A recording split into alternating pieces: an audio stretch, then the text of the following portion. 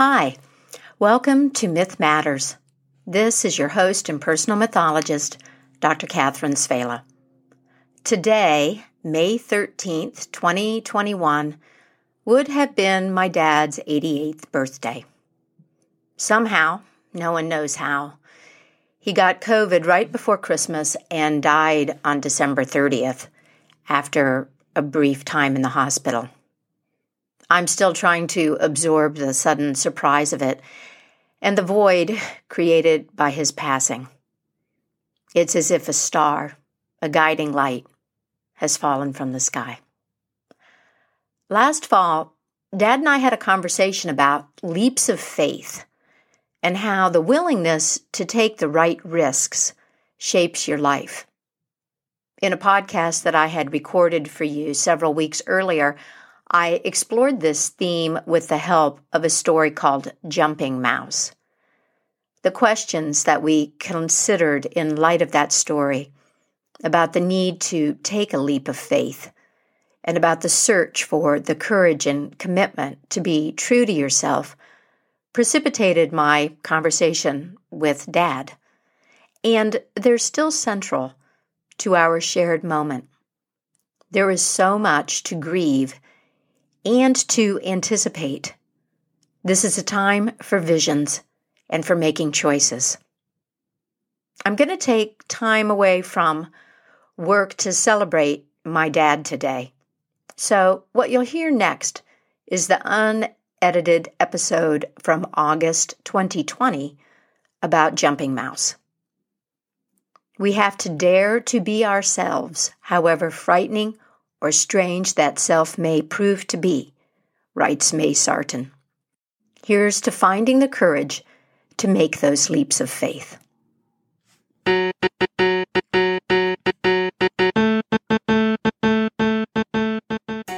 Hello, and welcome to Myth Matters, storytelling and conversation about mythology and why myth matters to your life today.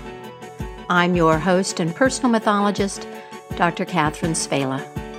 Wherever you may be in this wide, beautiful, crazy world of ours, you are part of this story circle. Once the painter Georgia O'Keeffe said, "I have been afraid every day of my life, and that has never kept me from doing what I wanted to do." Now, this really struck me because I have a lot of admiration for O'Keeffe. I love her paintings, for one thing. But also, she was a woman who decided to live the creative life, separated from a very powerful man in order to do so. And she lived a woman pretty much alone in the desert in New Mexico, which I can really relate to, that call to the desert. Well, so what I want to talk about today is the courage and the commitment that I sense in O'Keeffe's words. I mean, one of the central questions that we all face is how to be true to your own self. How to be true to your own self and to live with heart then. And that takes a particular kind of commitment and a certain kind of courage. And I have a story that I want to share with you today that speaks to that. Now, in the last podcast, I told you a couple of Jataka stories, and I got a number of comments back. I'm very grateful to those of you who shared your response to those stories with me. And the interesting thing, and I'm mentioning this because it was the entry point for me into today's podcast, is the number of you who said that it was the leap of faith in that hungry tiger Jataka that was your moment.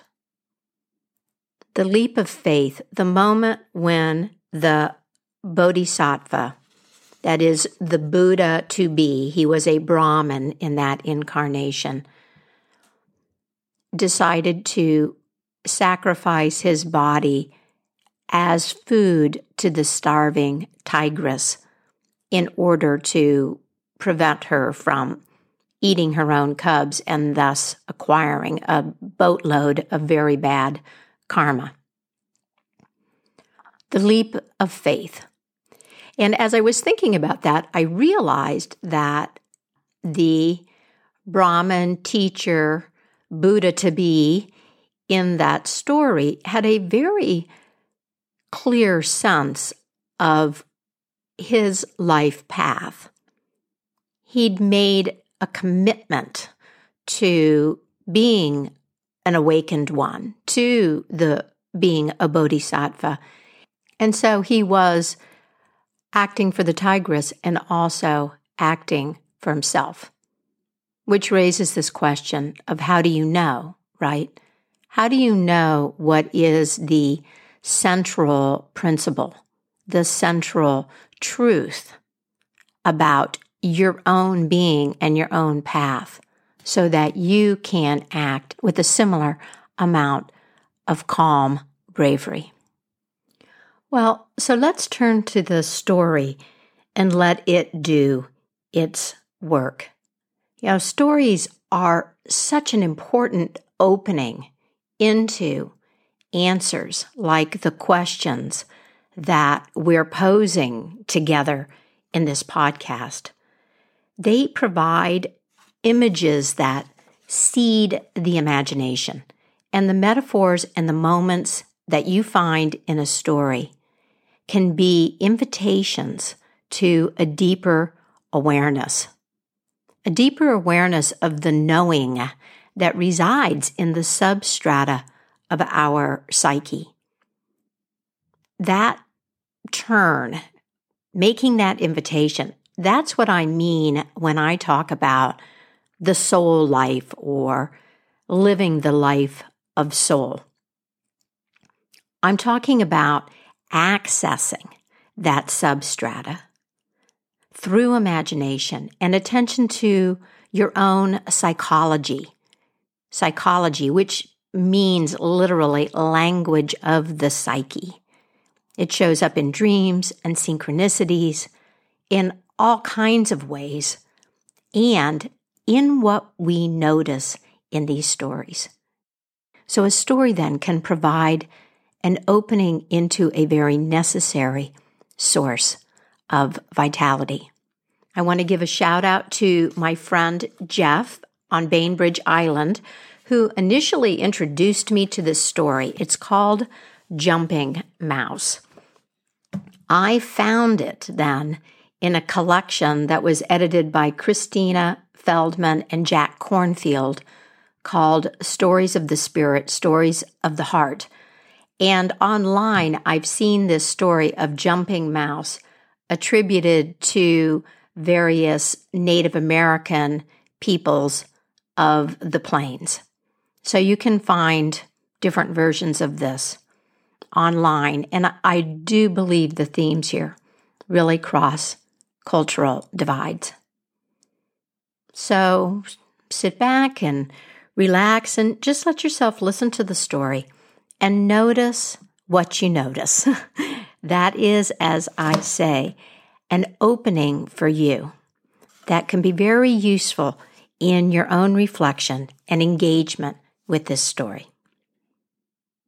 Once there was a mouse. He was a very busy mouse, constantly searching for seeds, constantly feeling the grass with his whiskers, finding material to fluff up his nest, moving in the company of other mice, always searching, always moving, always collecting, busy. But every now and again, he would pause for a moment, maybe lift his head, and he heard this strange roaring in his ears. It made no sense. He had no idea what it could possibly be. But as the days went by, he paused more and more often, and he heard that roaring more and more often. And it started to really bother him and generated a certain amount of irritation and also curiosity. So one day, when he paused and he heard it, he turned to the mouse who was sniffing and doing his seed sorting nearby and said, "Excuse me, but brother, do you hear that roaring?" Well, the other mouse didn't pause, didn't lift his head. He just said, I don't know what you're talking about, and I'm really quite busy here, if you don't mind, and made it very clear that he did not want to have any further conversation. And so our mouse turned to another mouse who was collecting some dry grass nearby and said, "Brother, just stop for a minute. Do you hear that roaring in your ears?" And the other mouse said, "Roaring? Don't be ridiculous. There's nothing in our world that roars. I've got to get back to work." Our mouse decided to try one more time, and he asked a third mouse who had just peeked his head out of a hole in a cottonwood tree if he ever heard a roaring in his ears. And that mouse looked at him very strangely and said, Are you having some sort of a problem?" And turned around and slipped back in to her hole. Well, our little mouse shrugged his whiskers, and he decided that he might as well just get busy and forget the whole thing, because it was clearly only in his head, but every time he paused, he heard that roaring. And one day, he decided to investigate the sound just a little bit. He took a few steps away from the other busy mice. He scurried a little ways and stopped and listened, and he heard the roaring.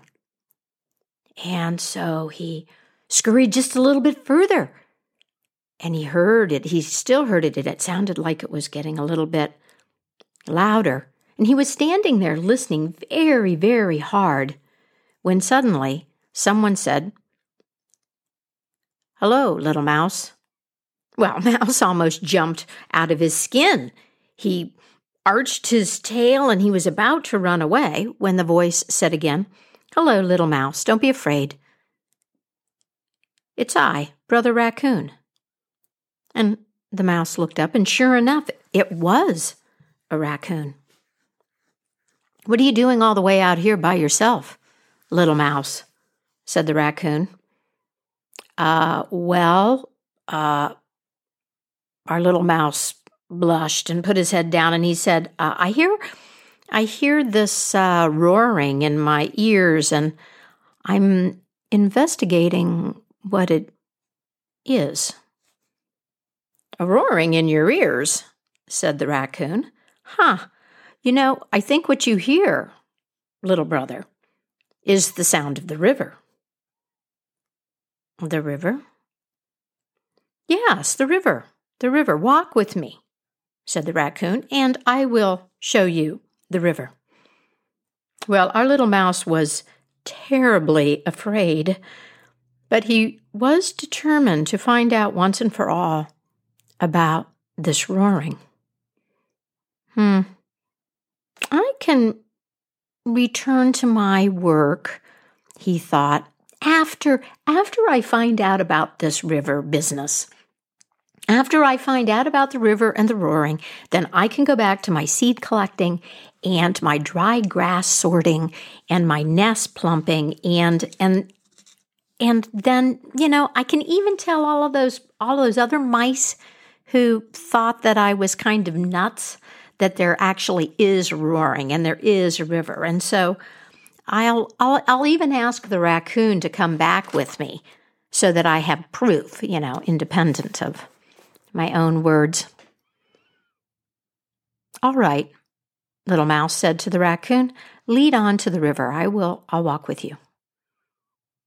So Raccoon took the Little Mouse down to the river, and he was terrified the whole time. I mean, the mouse saw and smelled so many new sights and smells. And when he got to the river, my gosh, it was so big. He'd never seen anything like it.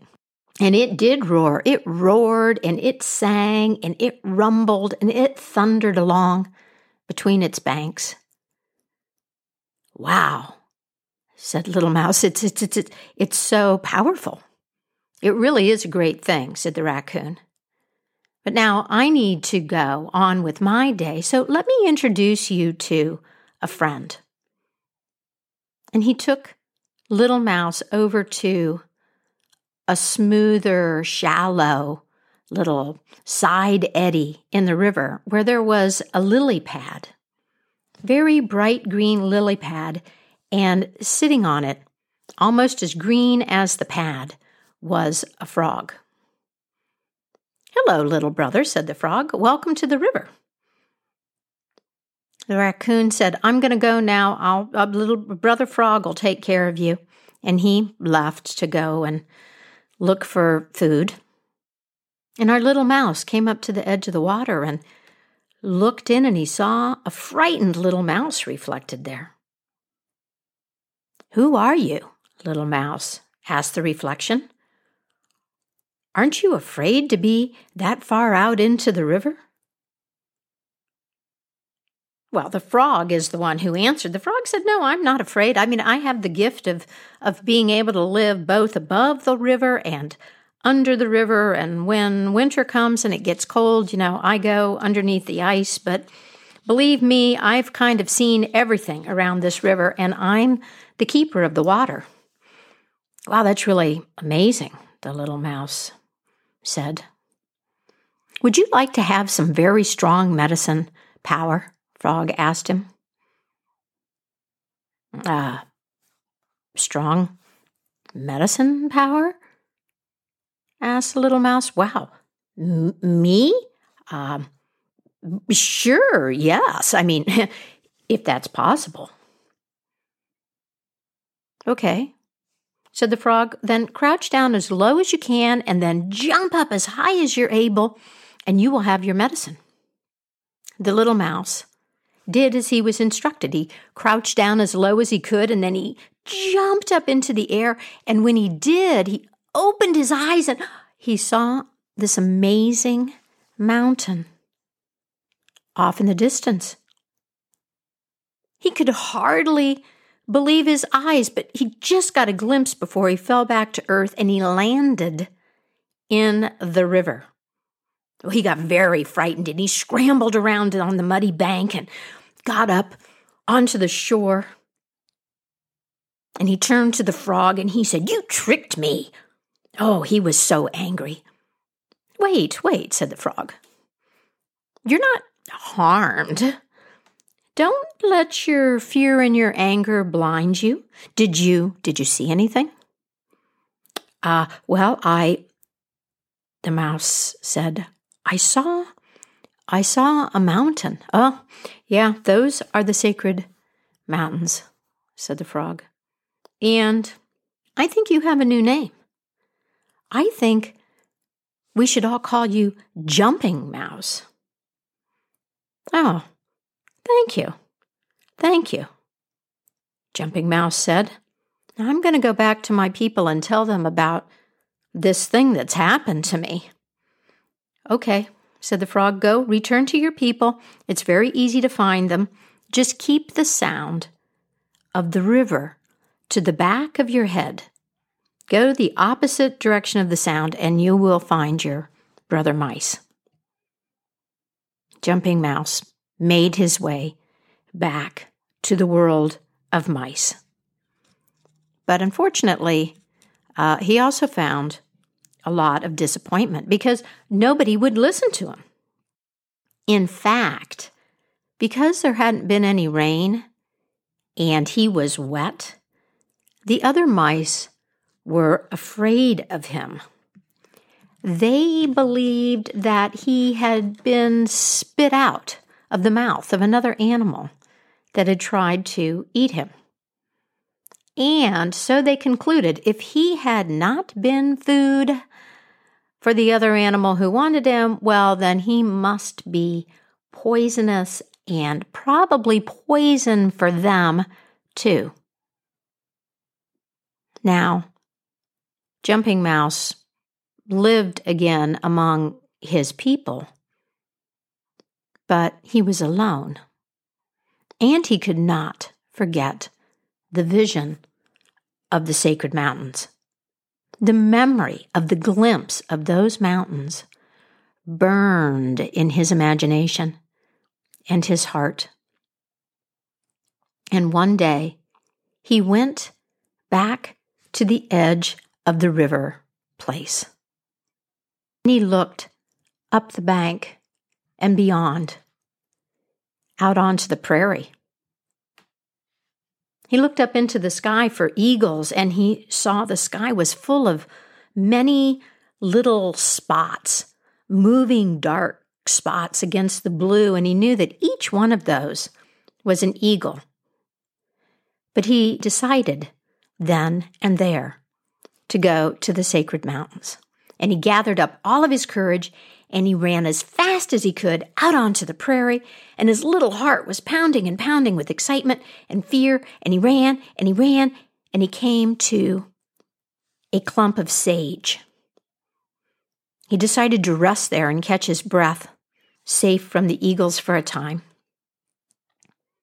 And while he was resting there, he saw an old mouse. This patch of sage where Old Mouse lived was a real haven for mice. Seeds were plentiful. There was nesting material. There were all kinds of things around to be very, very busy with. And Old Mouse saw him sitting there and came up to him and said, "Hello, welcome."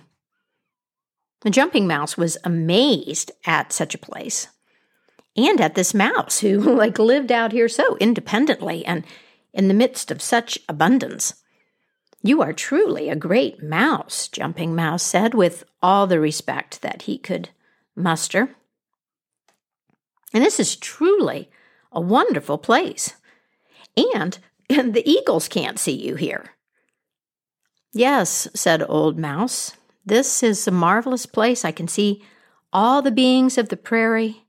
I have plenty to eat, a nice place to live, and I'm perfectly safe."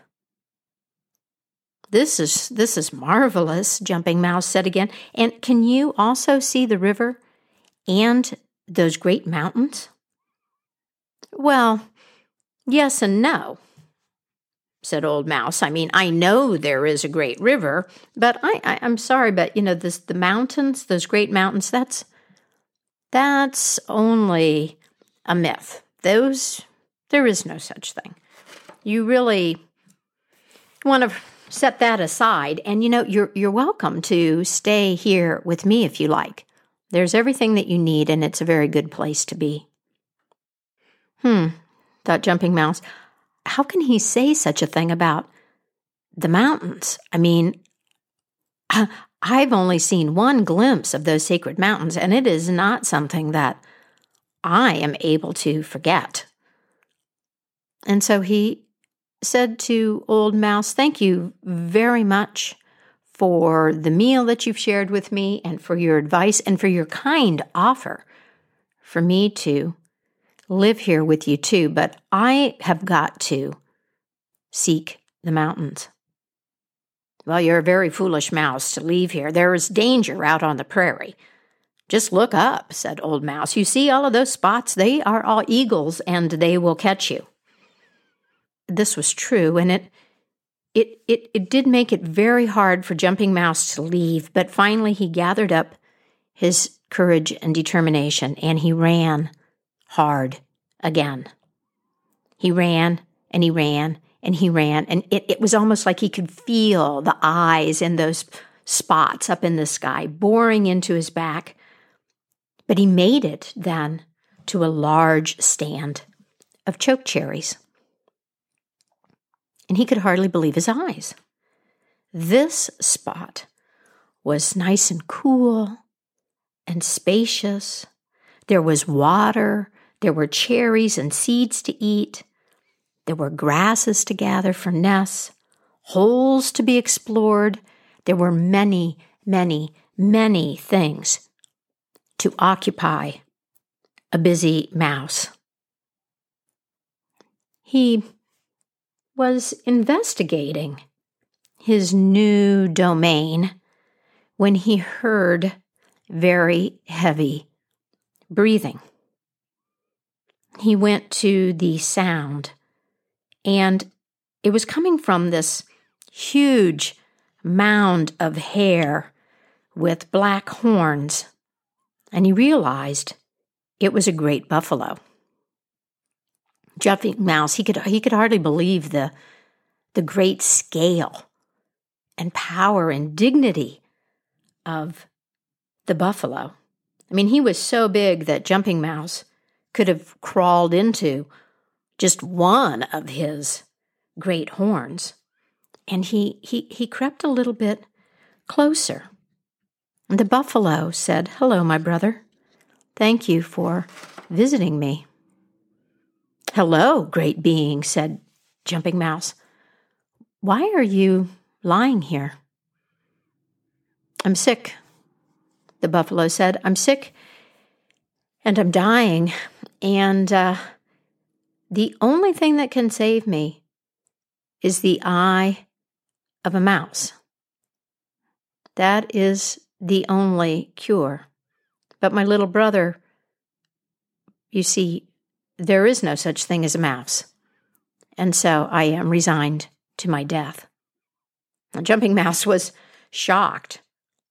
He was surprised that the buffalo thought that there was no such thing as mice, but more than that, he thought, "Oh my gosh, one of my eyes, one of my tiny eyes."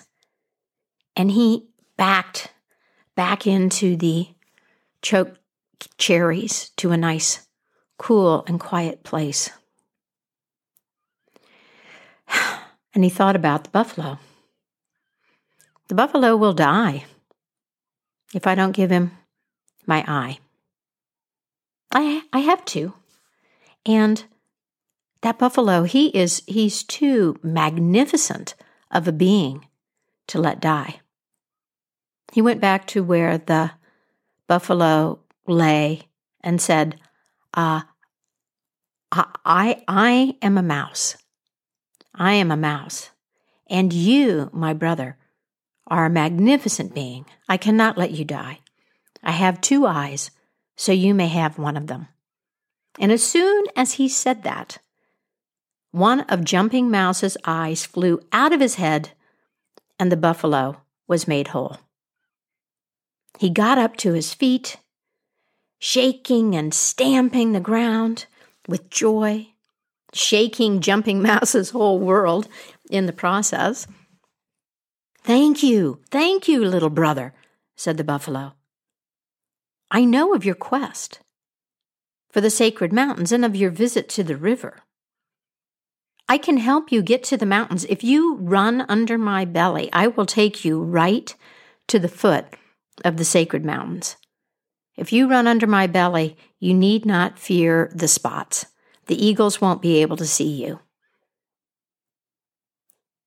Well, Little Mouse ran then under the buffalo, and he was secure and hidden from the spots. But with only one eye, it was pretty scary.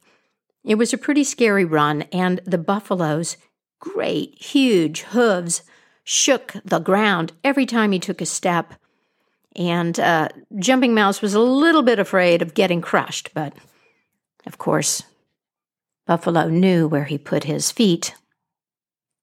When they got to the edge of the prairie, Buffalo said, "This is where I have to leave you. I can't go any further." And "Thank you very, very much," said Jumping Mouse. And when the buffalo left, he began to investigate his new surroundings. And this place was even more lush. It was even richer in seeds and grasses and other things that mice like than any of the other places he had been before. And while he was looking around and taking stock of this new spot, he came across a gray wolf who was just sitting there, doing absolutely nothing at all.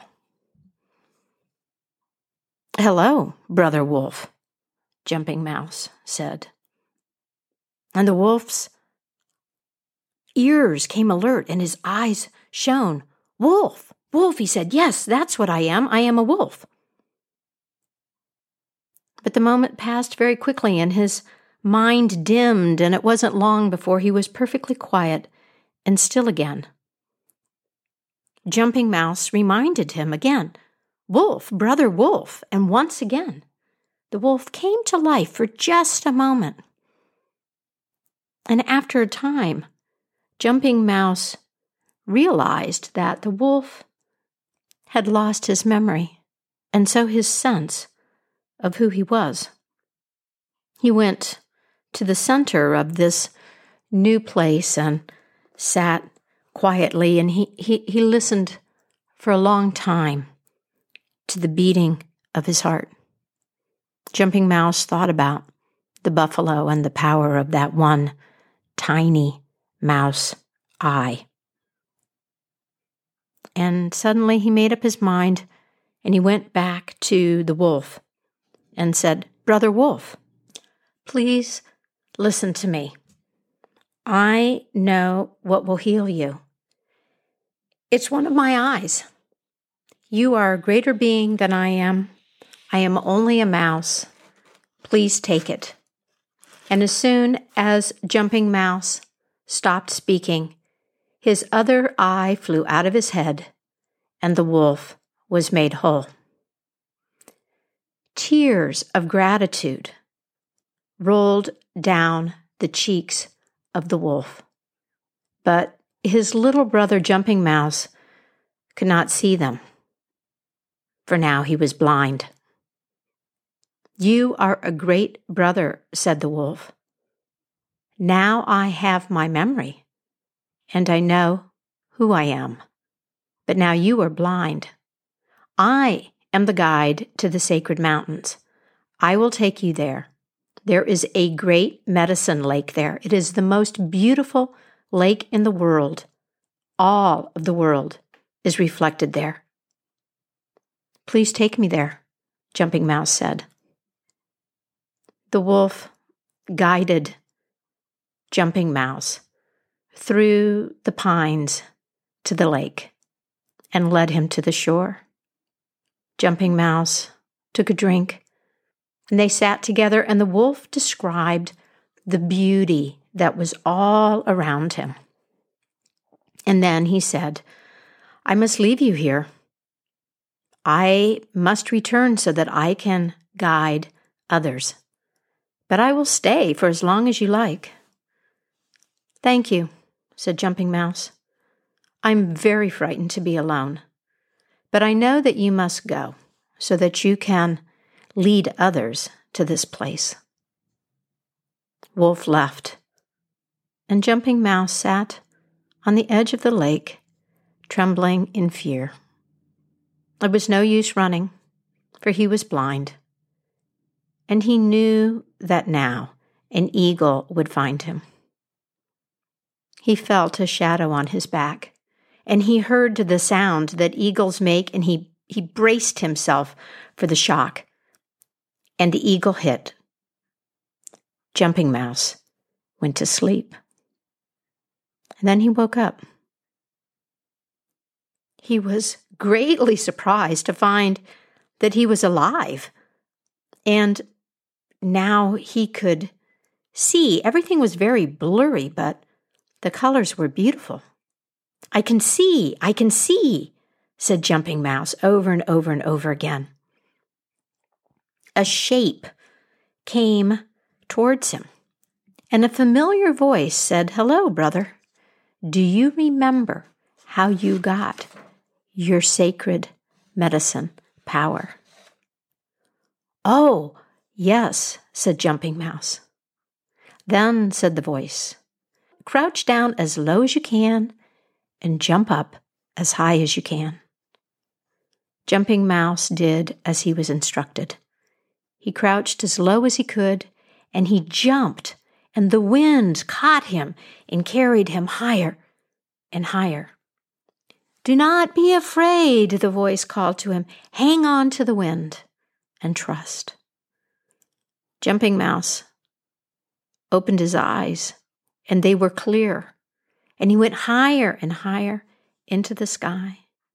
He looked down, and he saw his old friend Frog on a lily pad in the middle of Medicine Lake.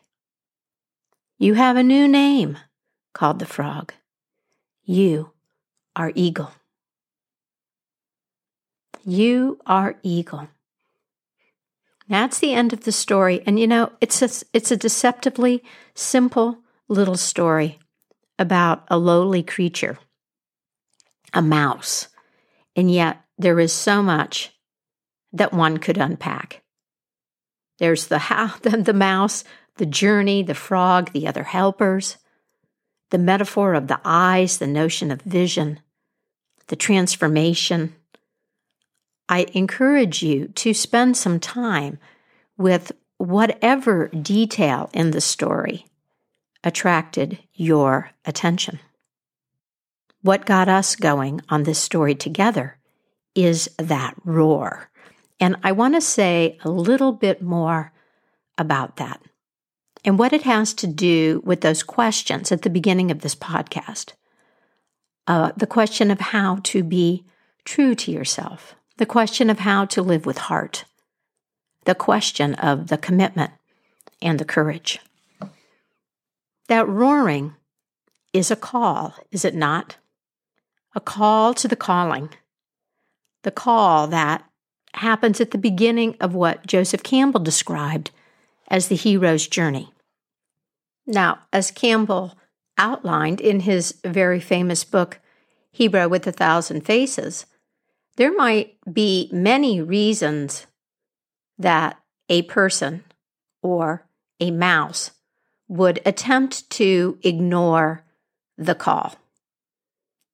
It may seem to be a very bad idea. And it also, on what I think is a more subtle level, may present a possibility that simply doesn't have any place in your world view. In the case of Jumping Mouse, his call, that roar, was a call to his own self, wasn't it? The transformation into the eagle, the journey to the mountain, these are metaphors for realizing your deepest spiritual aspirations, for becoming fully who you are. And we see that at the beginning, it wasn't like someone came to the mouse and said, "Hey, you can be really incredible. You can actually be an eagle. You don't have to live as a mouse. All you have to do is make this majorly scary and dangerous journey." No, it started out as this roaring, this sound that had no place in the world as he knew it, that was both an irritant and a source of curiosity, something that posed a mystery. And his first courageous step was a step against his own disbelief and his own sense of who he was and how his world could work. very great things can begin with very small moves. As I was thinking about this story, I thought of this example from my own life. It was actually something I haven't thought about for a really long time. Years ago, when I was still running a national network of environmental and public interest organizations, living a life quite different from the one that I live right now, I got this idea that I wanted to make a papier-mâché tree.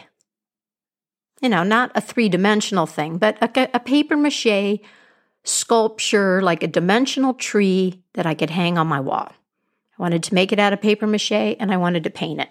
And this was a completely bizarre idea. It had nothing to do with the way that I was living.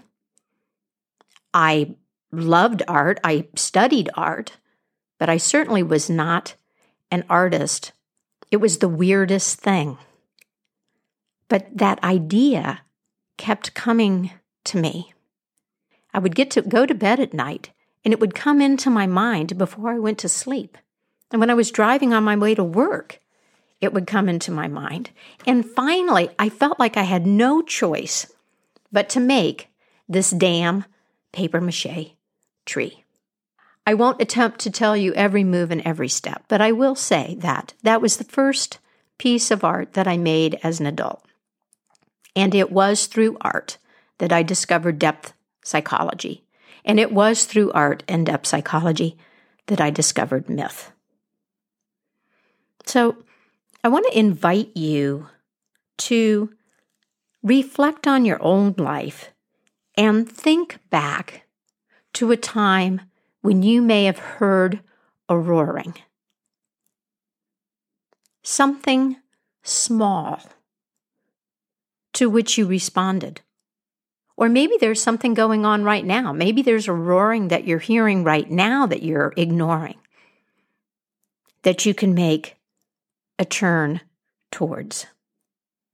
Wherever you are in the story, consider what happened, what is happening, how does it feel? And can you take that moment in your life and set it in the backdrop of this story? Where are you on this journey, if you've begun it? Are you resting with the old mouse under the sage bush?